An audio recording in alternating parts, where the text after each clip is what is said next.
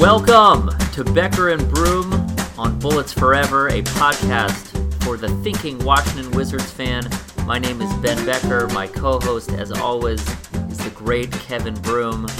Hello, Kevin.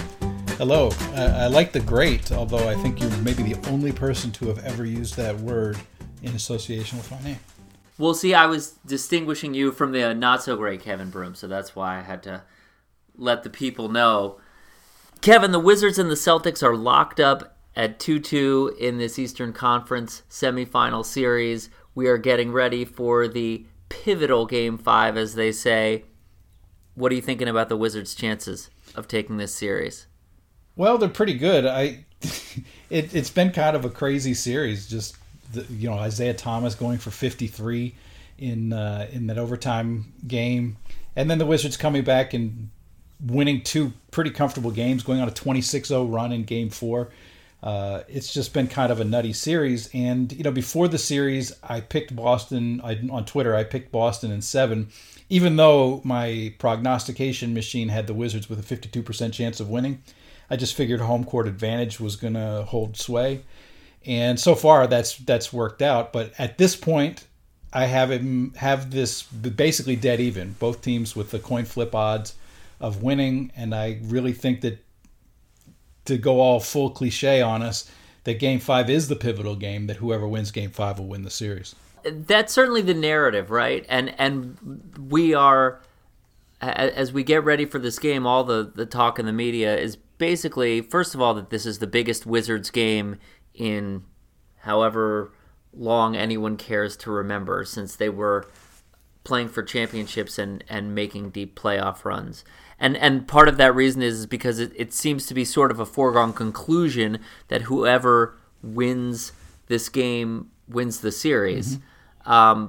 The reason I feel that way and don't think that way, and I'll get to why in a second, is I think, all right, if the Wizards win this game and were to some reason lose Game 6 at home, they would at least have the psychological benefit of saying, look, we had lost however many straight in Boston, but we've won there in Game 5. We know we can win a Game 7 on their floor. Mm-hmm. If they were to lose Game 5, they'll have lost at that point. I think it's 7 or 8 in a row in Boston. And I think that's hanging over them in Game 6, and maybe they don't even get back to Boston. And even if they do, I think it's a big psychological hurdle. The Wizards have played so much better than the Celtics over the past couple games. Mm-hmm. Home court has to figure into that a little bit, but the Wizards are just playing better right now. Mm-hmm. So I guess my question for you is, in your analysis, what does winning Game 5 do to each team's relative probability of winning the series? Basically, I would say, again, according to my prognostication machine, it adds 15% to their likelihood of winning for each team. So if the Wizards win, they would then have a 65% chance of winning the series, and the same is true for Boston. So if they lose, it's not out of the realm of possibility. A 35% chance is still a pretty good chance, but odds are that they would lose one of those two games and go golfing, as they say, go to the beach, whatever it is. And that's funny, because I would think it would be more. I would think that that if they were to lose Game 5 as being the lower seed, that they would have something like a 20% chance of winning the series. But I guess what I was going to say here is that, one of the reasons is these teams are actually, when I combine all the numbers in the way that I do, they come out as basically very similar in quality of team. Their head-to-head has been, sort of in the Wizards' favor. The Celtics were the better team in the regular season. But when you mix it all together, they come out to say that these teams are actually very similar in terms of overall quality. And so dropping Game 5 doesn't necessarily crush their chances of winning Game 6 and Game 7. It's just, so, and those chances, those odds are still pretty good. The Wizards still have like a 45, 46, somewhere in there percent chance of winning in Boston. winning a game in Boston. So with 2 left, there's still a pretty good chance that they could pull out. Even if they lose Game 5, there's still a pretty good chance that they could pull out Game 6 and 7 and win the series. My guess, though, is that whoever wins Game 5 wins. But like I said, these teams are very similar in overall quality. They go about things very differently, but very similar overall quality. And so it's kind of a whoever's hot, whoever has the ball bounced the right way, whoever has the crazy good luck or whatever, that's who could end up winning this series. And if I were to ask you right now, what are the odds or what are the probabilities of the Wizards winning the series as opposed to just Game 5? Mm-hmm. Are we talking about a coin flip? Yeah, exactly. The 50% chance of winning the series, yeah.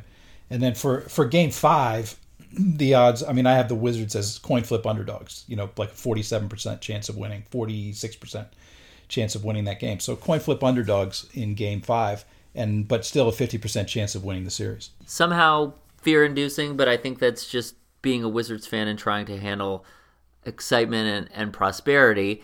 After the first 2 games of the series, in both of them, when the Wizards squandered opportunities to take a game on the road, I think there was plenty of reason to be anxious about the outcome of the series overall, and then the Wizards were pretty convincing in their wins at home. What I have no sense for is if the Wizards have figured something out with Boston, and we're going to see more of the last 2 games in Game 5, or if home court is such a big driving factor in who plays well that we're going to see more of a repeat of Games 1 and 2. We talked a little bit about home court the last time we chatted. What's your sense for that? This is the thing. It's been such a crazy series. There really hasn't been what I would think of as like a typical game. They've all been kind of a little more lopsided, except for Game 2, which Isaiah Thomas went for 53, and we were talking to folks at Bullets Forever about all of the drawbacks, every drawback there was to all the different ways that the Wizards could try to defend Isaiah Thomas, and then they come out in Game 3 and keep him under control, and then really kind of kept him under control in Game 4. In Game 4, he was pretty good, except for pretty efficient shooting, but had a bunch of turnovers. So it's and he was lights out in the first quarter. It was lights out in the first quarter, and I think he scored. I think he had 5 threes in the first half, and what did he finish with? 17, 19 points. 19 points, and he didn't end up and he didn't end up playing the fourth quarter. I don't think many of the starters on either team did because the game had gotten so out of hand. Mm-hmm. You and I had talked a little bit that these games, up until certainly the games in Boston and maybe even Game 3, have followed a little bit of a pattern whereby the Wizards have jumped out to a lead, mm-hmm. and then Boston's come back, and either they've come all the way back or they've come back for long enough to make it a game. And in the case of Game 3, the Wizards took control. In Game 4, the comeback never happened. In fact, the Wizards, they treated the third quarter like it was the first quarter of one of the previous games. Right. Is there anything to that pattern, or is it just happenstance? I think it's sort of that the playoffs in a lot of ways have been kind of a microcosm of the Wizards season. And so in the regular season, the Wizards had one of the very best starting lineups in the league, and we're seeing the same thing in the playoffs. The starting lineup is playing well. They're getting off to big leads, and then they turn it over to one of the league's worst benches. And the Wizards have gotten very, very little from their benches. Bogdanovich has had a couple big games for them, but otherwise they've really gotten not much. Oubre's been pretty bad. Jason Smith has been bad.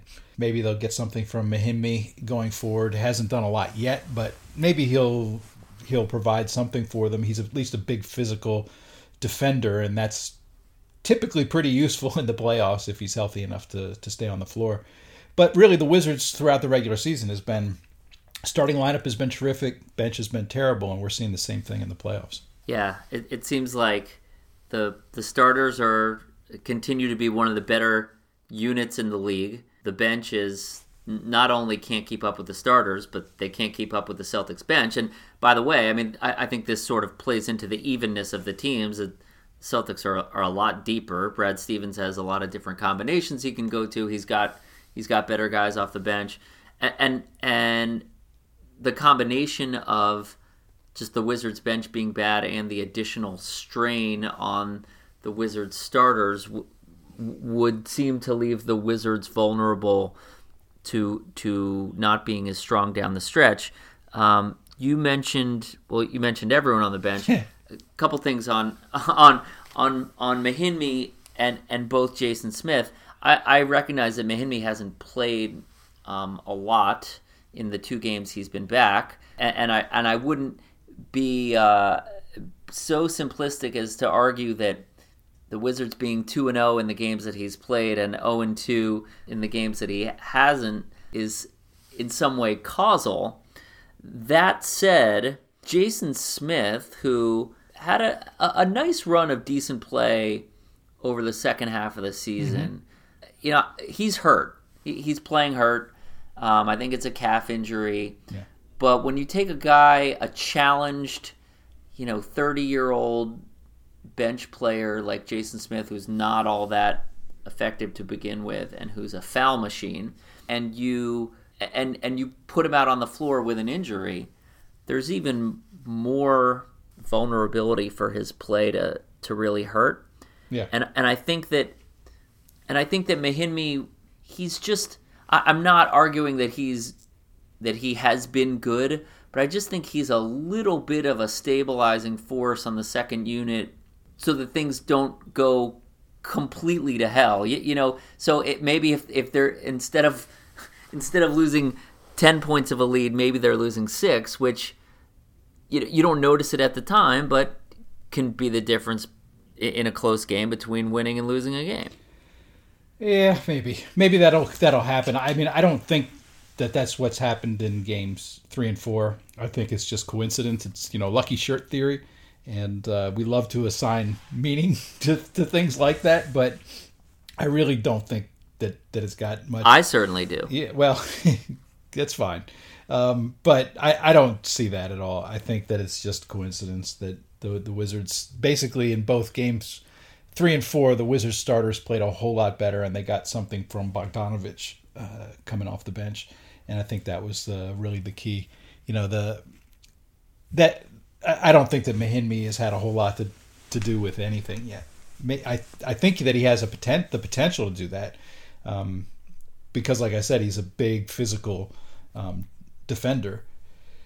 But I don't think that there's anything that I saw anyway that he did in games 3 or 4 that was, particularly noteworthy as stabilizing. I mean, he fouled a lot, and the team definitely got beat when he was out there. But yeah, that's all I have to say about that. Well, then we'll put a pin in Jan Mahinmi for now. Yeah. But we do need to talk about Otto Porter, who in some ways is. We keep coming back to him. He might be MVP of the Becker and Broom podcast. So, let's talk about Game 4 for a second, and then we're going to talk about the series and the playoffs overall. Wall and Beal got a lot of the headlines in Game 4, and they were great. They scored 56 points between the two of them, and Wall's running the show, and Beal's finally making threes, and Otto, just by his nature, and we've talked about this a little bit of sort of what makes him valuable is that he doesn't command the spotlight. So he has these insane games that people are just less apt to notice. So in Game 4, he scores 18 points on 9 shot attempts. Yeah. 8 rebounds, 2 assists, 4 steals, a couple of which during that, were huge during that big 26-0 run. And what's the joke stat that you and I texted about was that he had 3 turnovers, which for him it seems to be about a month's worth. In PPA terms, how good has Otto been? And yeah, well, so let's go through Otto for a second. So in my numbers, I've got him with for the playoffs with an offensive rating of 130. So that's 130 points per 100 possessions, which is outstanding. It's just terrific. Give me some context. Is that a starter? Is that an all-star? Is that an all-NBA guy? This is offensive rating, and so the league average in the playoffs is about 110 points per 100 possessions. So Otto is 20 points per 100 possessions better than average. In the regular season, his offensive rating was 130, and offensive rating in the regular season was like 108.5, something like that. So very similar. How much more efficient he was than average. In terms of PPA in the playoffs, where average is 164, is 100, Otto's PPA is 164, which is the level of that's all-star level. Perhaps borderline all-NBA, but it's all-star level. Just for context, Wall leads the Wizards with a 193. In the playoffs. In the playoffs, correct. If we go to the regular season, Otto's PPA was 161. So he's very consistent with where he was in the regular season. And he's doing the things that we talked about. We've talked about this like all season, I feel like, where he does not make a bunch of mistakes. He's so efficient. He doesn't need the ball to score points because the ball leaves his hands very quickly. If he's open, he shoots. If he's not, he passes. And he's a very safe guy to give the ball to. And he plays good defense and he rebounds a little bit. And he's just a tough, good, smart player who plays the game the right way. He's constantly in the right place, and he's unselfish. He doesn't seem to have a lot of ego. And it's a great combination to put with a guy like Wall, who can do so many different things, both good and bad. Wall will do a whole bunch of good things, and then he'll have the game where he has 8 turnovers. Game 4, he was really terrific, but he was 0 for 9 at the start, ended up shooting 8 for 25 on the game. And you could counter that because you've got Otto there going 7 for 9. So Porter he's a really valuable guy because he does not make mistakes. He just makes good plays. Yeah, there's a term that gets thrown around a lot in NBA parlance, that someone is a volume shooter. Yeah. Which I feel like is code for they're not particularly efficient. Mm-hmm. So Kobe Bryant scored 60 points, but he did 150 shots. It's like, oh, he's a volume shooter. Right. So that's all good. Otto Porter is the exact opposite of a volume shooter, and the hope is he's just 23 years old. As he continues to grow, he's gonna find more opportunities to shoot, and the Wizards' offense is gonna get better as a result. From a micro standpoint, just little thing. It was 2, maybe 3 possessions, but I thought that Game 3, when Otto scored on consecutive possessions with Isaiah Thomas guarding him in the post, mm-hmm. I thought that was big because I just think, Brad Stevens is a smart guy. He knows how efficient Otto is. He knows everything you just said about him, saying when he's got a shot, he'll take it, and he's not going to force something that's not there. And I just think that in that moment, mentally, Brad Stevens just crossed off Isaiah Thomas on Otto Porter as a possibility. And as electric an offensive player as Isaiah is, it's pretty clear that some of their offensive success has been a result of exploiting Thomas's defensive limitations. Yeah, absolutely. Thomas, like you said, for all of his offensive ability, which is terrific, he is one of the worst defensive players in the league. And that's not entirely his fault because he's 5'9", and you get guys who can just shoot over him and go over him.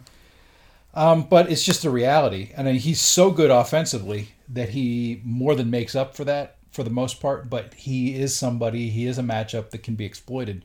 And like you say, I agree that it's good that Porter was able to have some success in ISO situations against Thomas. which he should, considering that he's about a foot taller, and because it makes it that much more difficult to hide Thomas when he's out there. They're going to have to stick him on Wall or Beal, and that's a tough matchup for anybody, even the best defenders. And so that's a good thing, and I agree with you that that's something that really helps the Wizards. Yeah, it's a clear tactical advantage. As we were talking about having our Miami conversation about 2-0 versus 0-2, one thing that we didn't mention is Kelly Oubre played no minutes in Game 4 as he was suspended, and didn't play that much in Game 3 as he was ejected. People were drawing parallels of the Oubre suspension to the Nene suspension a few years ago. Mm-hmm. It seems like there's a pretty big difference in terms of those guys' relative importance to the team's success. There's certainly, like, we love Kelly. He seems like a great kid. There's certainly a lot of people like to talk about how great and unique to the Wizards roster his on-ball defense is, but they didn't miss him in games 3 or 4. That could actually be the advantage that you're talking about. You're ascribing to Mahinmi. Maybe that's actually the advantage, because I like Oubre. I liked the draft pick. I wish they hadn't traded up to get him, but I don't mind the pick. I like him as a player, and I think that he could be a good pro if he works on his game and if he studies game film and that kind of stuff. But he's not a good player yet. He's not a good NBA player.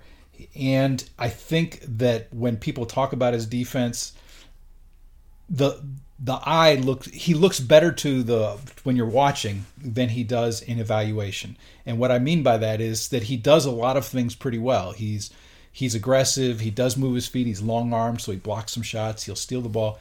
But one of the big problems with him defensively is he fouls a lot.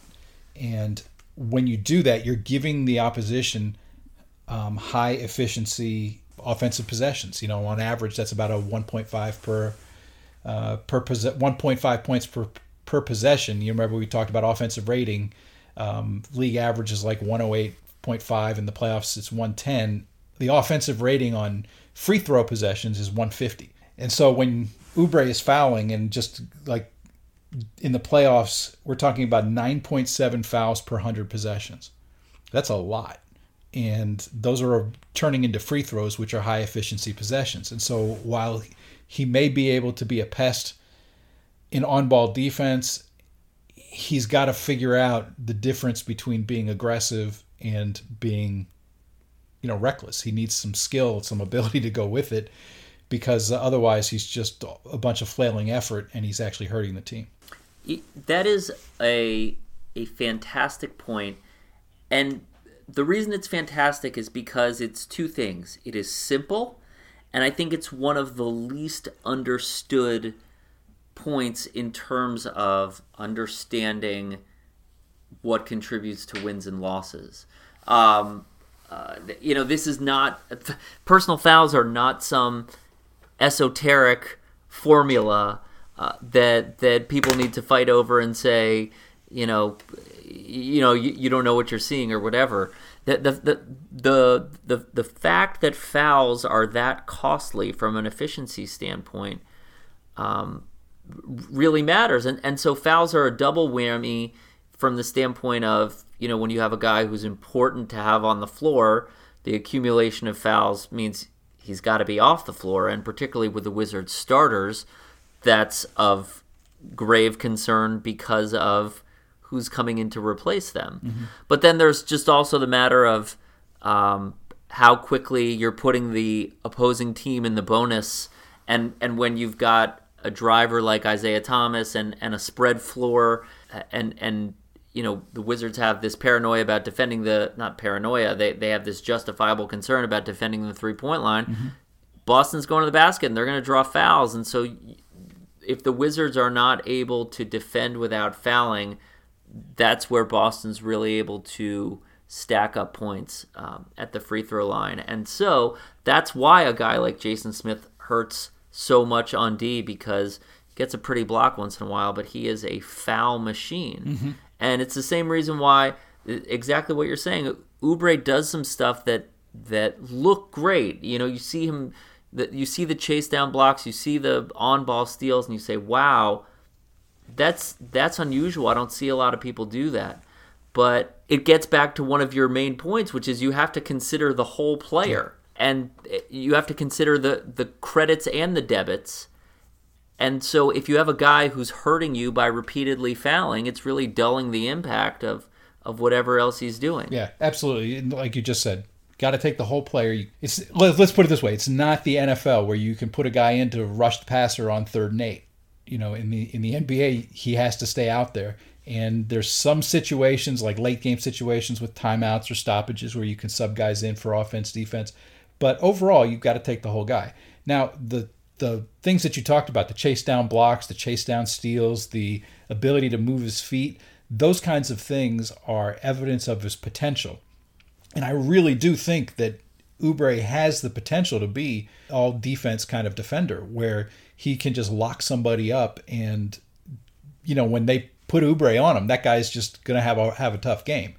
He has that kind of potential, but right now he doesn't know that line between aggression and just fouling, and he's got to figure that out, or he's not helping the team. That's it.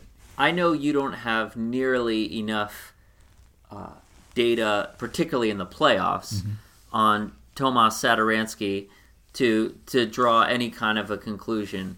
But when I watched him in the few minutes he played over the last few games, my overarching thought was, man, I wish with as big a mess as the bench was during the season, that Brooks could have made force-feeding him minutes is not the right term, but made acclimating him more of a priority, because I think that if he were more comfortable, he could help more. And that may just be me imagining and hoping, but he's got a physical skill set, and he's a young veteran, not NBA veteran, but a pro basketball veteran. And yeah, his jumper's a little creaky, but I mean, goodness gracious, have you watched Brandon Jennings shoot a basketball? Yeah, please, no. I like what Satoransky does, and I wish there was, I wish he was better, basically. And I feel like maybe with some more time he would have been better. But the truth of the matter is maybe once he gets an off season and with an NBA season under his belt, he'll come back more prepared next year. But yeah, no, I liked what I saw from him in Game 4. You're reminding me of a term I coined actually for Andre Blatch, and that is the imaginary Blatch, because people would always talk about, he can handle the ball and he can pass and he can shoot and he can do all of those things, and I'm like, yeah, he those are all theoretical things. He can do those things. He looks great in warm-ups, and when he's out there on the floor, he will dribble the ball between his legs and behind his back, and he'll make passes and that kind of stuff, and it all looks just fine. It looks very skilled, but it doesn't really amount to anything for the Wizards. And so I started calling him Imaginary Blatch. The Imaginary Blatch is great, and so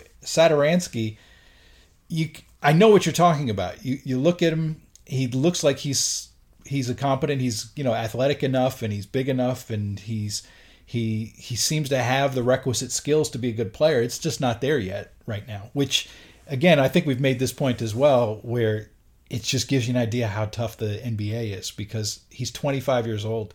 He's played overseas professionally for 7-8 years before he got to the NBA, and he's a replacement level player in the NBA. And if he goes back and he works hard and studies the game and that kind of stuff, then I think that he does have the potential to be a decent backup guard. But right now, I don't think that he's that much help. How nice would this bench be, though, if the Wizards could just pick one guard off of Boston's bench? That would be pretty nice. That would be nice. I would be remiss if I didn't point to the one elite skill that Andre Blatch had, which is during, I think it was his second last season, maybe it was his last season in Washington, during shoot-around, during warm-ups, he used to play catch with people in the stands, and I'm not just talking about in the first couple rows. He used to wing the ball up to the top of the 100 level, and with great joy. So wherever you are, Andre, China or whatever, I hope you're enjoying the Wizards playoff run, and I hope that you root them on to a big win in Game 5. Yeah. That would be nice for the Wizards and their fans. We've waited a while for this. Obviously, a Game 5 win wouldn't guarantee anything, but it would certainly put the Wizards in good position. So I think on that upbeat, hopeful note, we should wrap up today's episode. As always, friends, please subscribe to our little podcast on iTunes or on SoundCloud, Stitcher, however you listen. Check out Kevin on Twitter at Broom_Kevin. Check out his Wizards-related work on Bullets Forever. And also check out kevinbroom.com for all other Kevin Broom writing. I'm on Twitter at _Ben Becker. And until next time, this is Becker and Broom on Bullets Forever. Go Wizards.